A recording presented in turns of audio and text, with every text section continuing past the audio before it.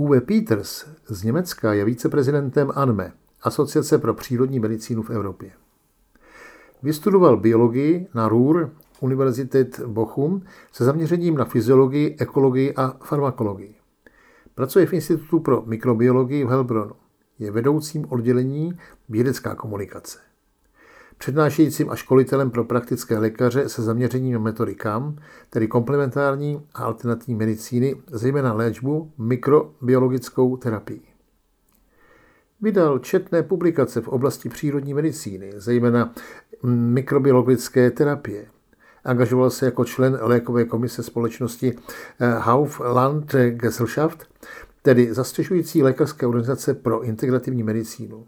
Je členem představenstva profesního sdružení pro mikrobiologickou terapii a působí v pracovní skupině Budoucnost fytoterapie. Od roku 2006 pracuje jako člen vědeckého poradního sboru Asociace pro přírodní medicínu v Evropě, kde je od roku 2018 viceprezidentem.